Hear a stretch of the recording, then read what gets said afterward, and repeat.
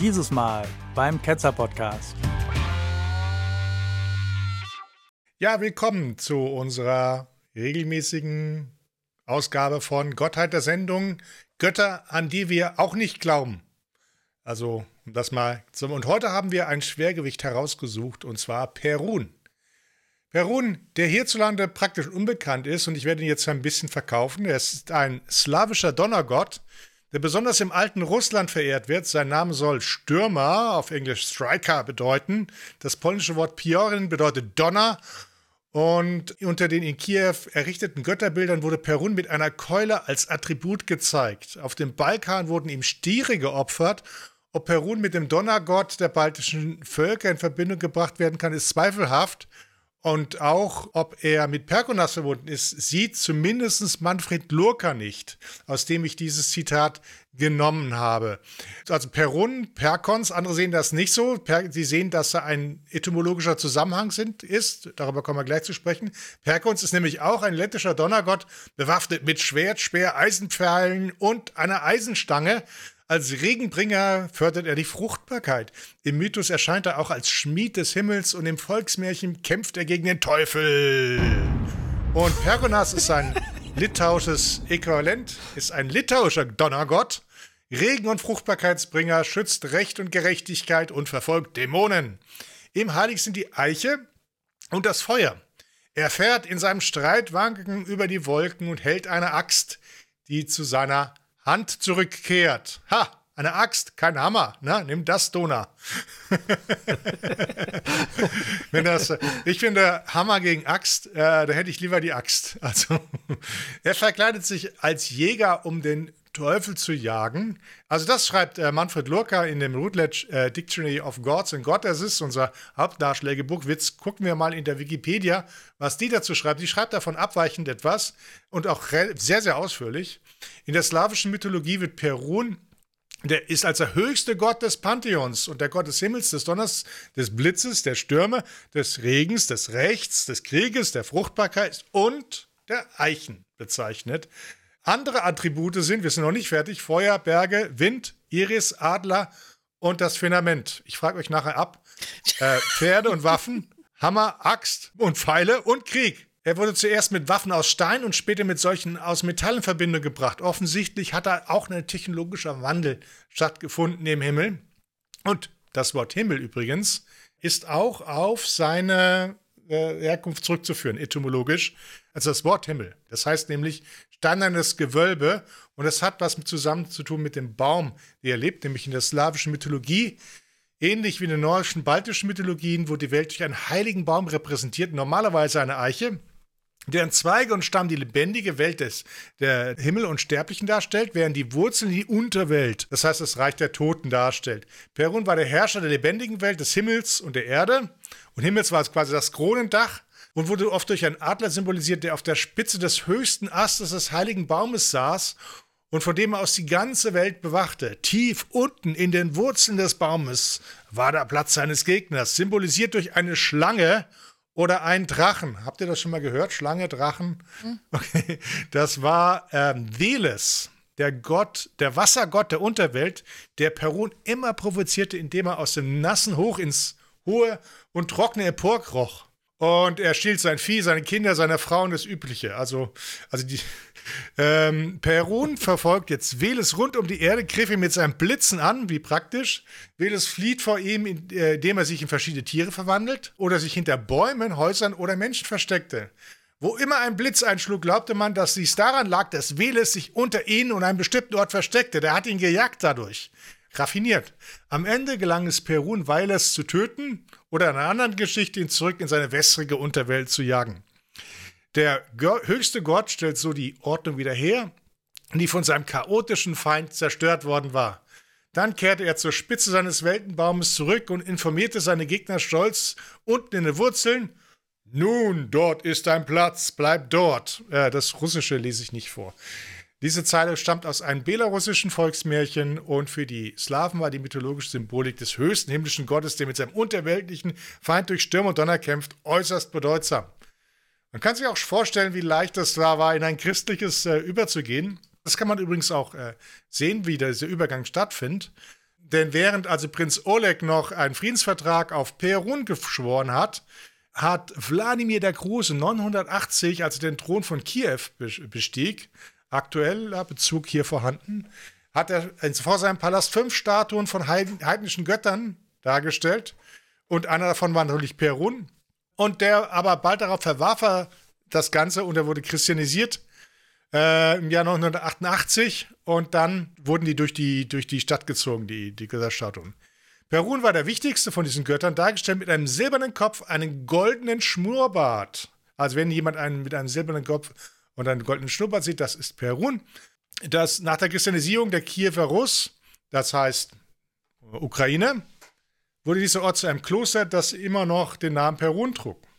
Perun ist übrigens auch ein Name, der in vielen Städten ist. Also es gibt ein hoher Berg in Bosnien-Herzegowina, heißt Perun. Es gibt Ortschaften Perunac, Perunavac, Perunka, Glava, Peruni, Perunja, Perunusa, Perucci, Perudina, Perutavic und Pandorf in Österreich. Pernitz in Slowenien, Perna, Perun, Pernik. Also wenn jemand mal sowas sieht oder einer aus der Familie Pernovic sieht, das sind alles Perun-Namen, die dort spielt.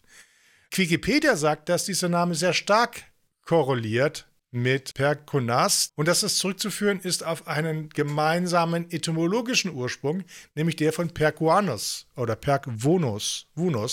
Das ist eine rückkonstruierte indogermanische Gottheit, die etymologisch von Per, was heißt so viel wie schlagen in der indoeuropäischen Sprache, oder von Perquus, die Eiche, kommt. Wie hängt das zusammen? Ist es der Schläger oder ist es der Eichenmensch? Das wird so zusammengereimt, dass die Eichen ja quasi gerne als höchste Bäume von Blitzen erschlagen worden ist. Das heißt, dieser Zusammenhang zwischen dem vom Blitz geschlagenen oder der die Blitze einschlägt, wurde dann quasi etymologisch dann zusammengeführt und auch in dieser Geschichte von Perkonos, der dann in viele Götter dann verwurzelt war, einen Einfluss hatte. Also hier gibt es auch wieder lateinische Sprachlandschaften, zum Beispiel die Eichennymphen hießen bei den Römern Querquetulanae, da kommt er vor. Es gab, die Germanen hatten früher Eichen, früher Fervats, im gallischen Erk, und im Erk sieht man schon die Eiche, wie sie rauskommt. Das heißt, der kommt quasi Perkon, den haben wir immer noch in der Eiche drin wahrscheinlich. Die Quakerni war ein Standesname. In Punjabi, Indien, heißt die heilige Eiche Parkwai. Das heißt, da ist auch der Name drin. Das ist sozusagen der Zusammenhang. Wir haben also eine Gottheit, die sehr, sehr alt ist irgendwo und mit Stürmen und mit Eichen verbunden worden ist. Ob eine Frau hat, ist unterschiedliche gesehen. Manchmal wird es so gesehen, manchmal nicht. Also im altnordischen Fjörgin wurde seine Frau benannt oder Perkonas oder Perkunia, also quasi die Frau dazu.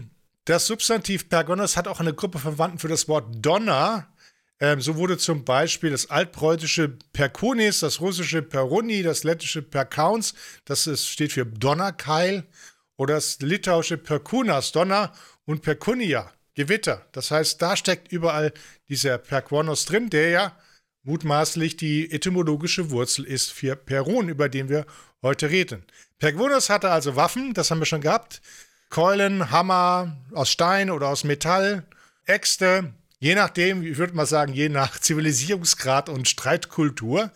Dieser Streitkolben, Milna, ist verwandt mit dem altnordischen Mjölnir, den wir alle kennen, weil es der Hammer ist von Gott. Ups, das ist ja quasi dasselbe und alles wächst wieder zusammen. Mjölnirs Hammer ist geklaut von Perun, ist vielleicht Donner, der auch nur Donner heißt, nur eine andere Form von Perun. Und wir reden alle über dasselbe. Wir glauben alle an dasselbe, alle an denselben Donnergott. Wächst sich nicht alles zusammen. Das Ganze geht vielleicht zurück 2500, 4000 Jahre in diese indoeuropäische Entwicklung, die wir hatten. Hat Auswirkungen bis nach Indien mit Perjanya. Das ist nach den Veden, das ist diese göttliche Geschichtsschreibung der Inder, Gottheit des Regens, des Donners, des Blitzes und derjenige, der die Erde düngt. Auch da steckt Perun drin.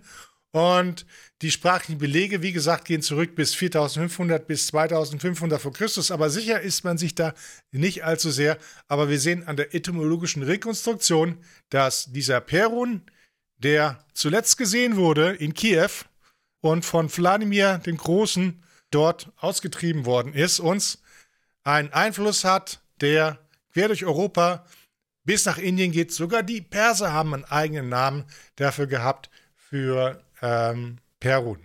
Und damit überlasse ich das der Diskussion. Habt ihr jetzt eingesehen, dass Perun eine wichtige Gottheit ist? Auf welcher Seite steht ihr? Seid ihr Freunde vom Hammer, von der Axt, die wiederkehrt in den Bogen? Was werdet ihr jetzt, eure Stiere opfern, Perun? Oder werdet ihr weiter diesen komischen Atheismus anhängen, den ihr habt? Also mich hat vor allem die Axt überzeugt, die wieder zurückkommt. Ne? Das ist irgendwie ganz gut. Ne? Aber das darf man sich ja nicht vorstellen wie ein Bumerang, weil wenn die trifft, dann steckt die ja erstmal fest. Ne? Und es wäre doch sehr komisch, wenn die sich wieder lösen würde und dann nimmt die wieder Schwung auf und kommt plötzlich zurück. Da hätte ich ja doch irgendwie Schiss, dass die mich trifft. Ne? Also das müsste man vielleicht noch irgendwie optimieren. Tatsächlich sind Bumerange nicht eine Erfindung der australischen Ureinwohner, sondern es war eine weit verbreitete Kampftechnologie der frühen Menschheit. Man hat alte Bumerange sogar in Europa gefunden. Ja, jetzt bin ich platt. Ja, na? Dann ist ja vielleicht doch alles wahr. Ja, eben. Ja, ich glaube ja ganz fest an Thor, seitdem ich da diesen schönen Marvel-Film gesehen habe. Und da ist mir aufgefallen, wo du jetzt den Zusammenhang zu Mjölnir hergestellt hast, dem Hammer, ist mir eingefallen, in der nordischen Mythologie gibt es ja auch Yggdrasil. Ja. Und das ist auch so ein Baum, der so den Weltenbaum, wo Odin sich irgendwie dran aufgehangen hat oder so, ne? Wenn das nicht mal eine späte Erfindung ist, um auf das so Christentum zu reagieren, das ist nämlich auch noch nicht ganz klar. Das müsste man auch mal untersuchen.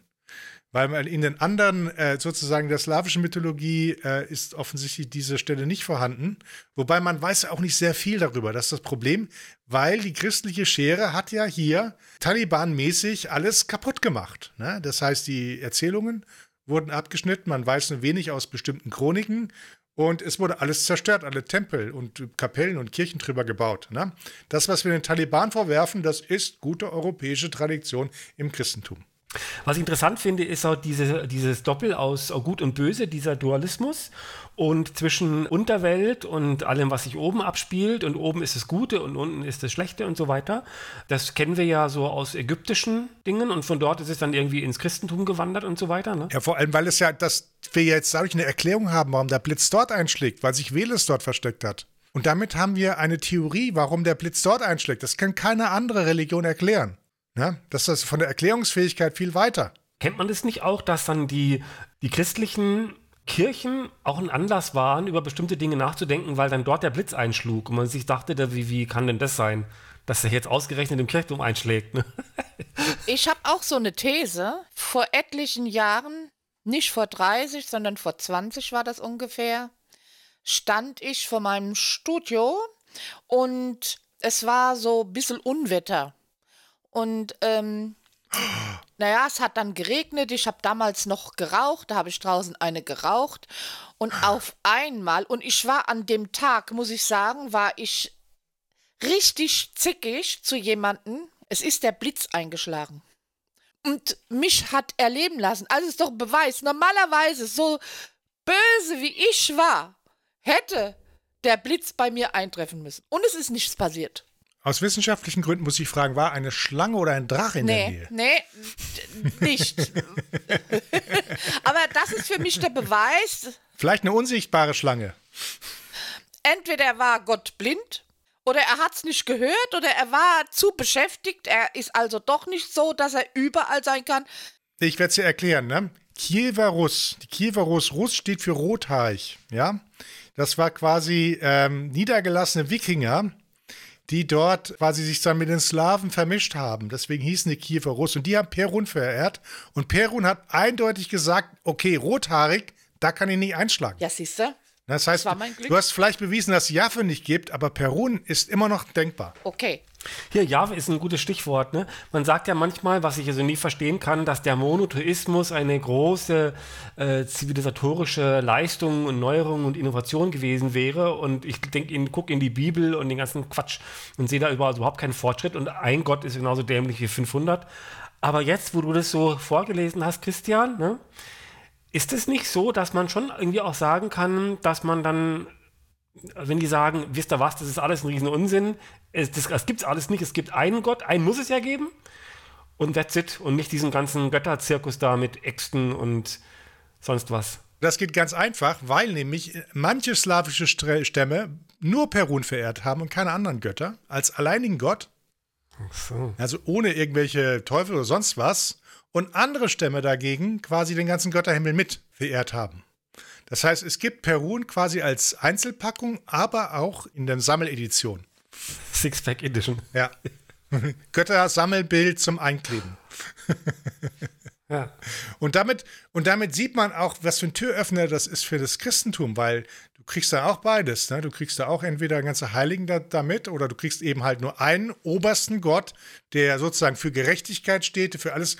Das Einzige, was der braucht, ist ein neuer Name. Ne? Und der wird dann einfach dann quasi rübergeladen und sagt, okay, ihr meint Perun, aber tatsächlich heißt er so und so.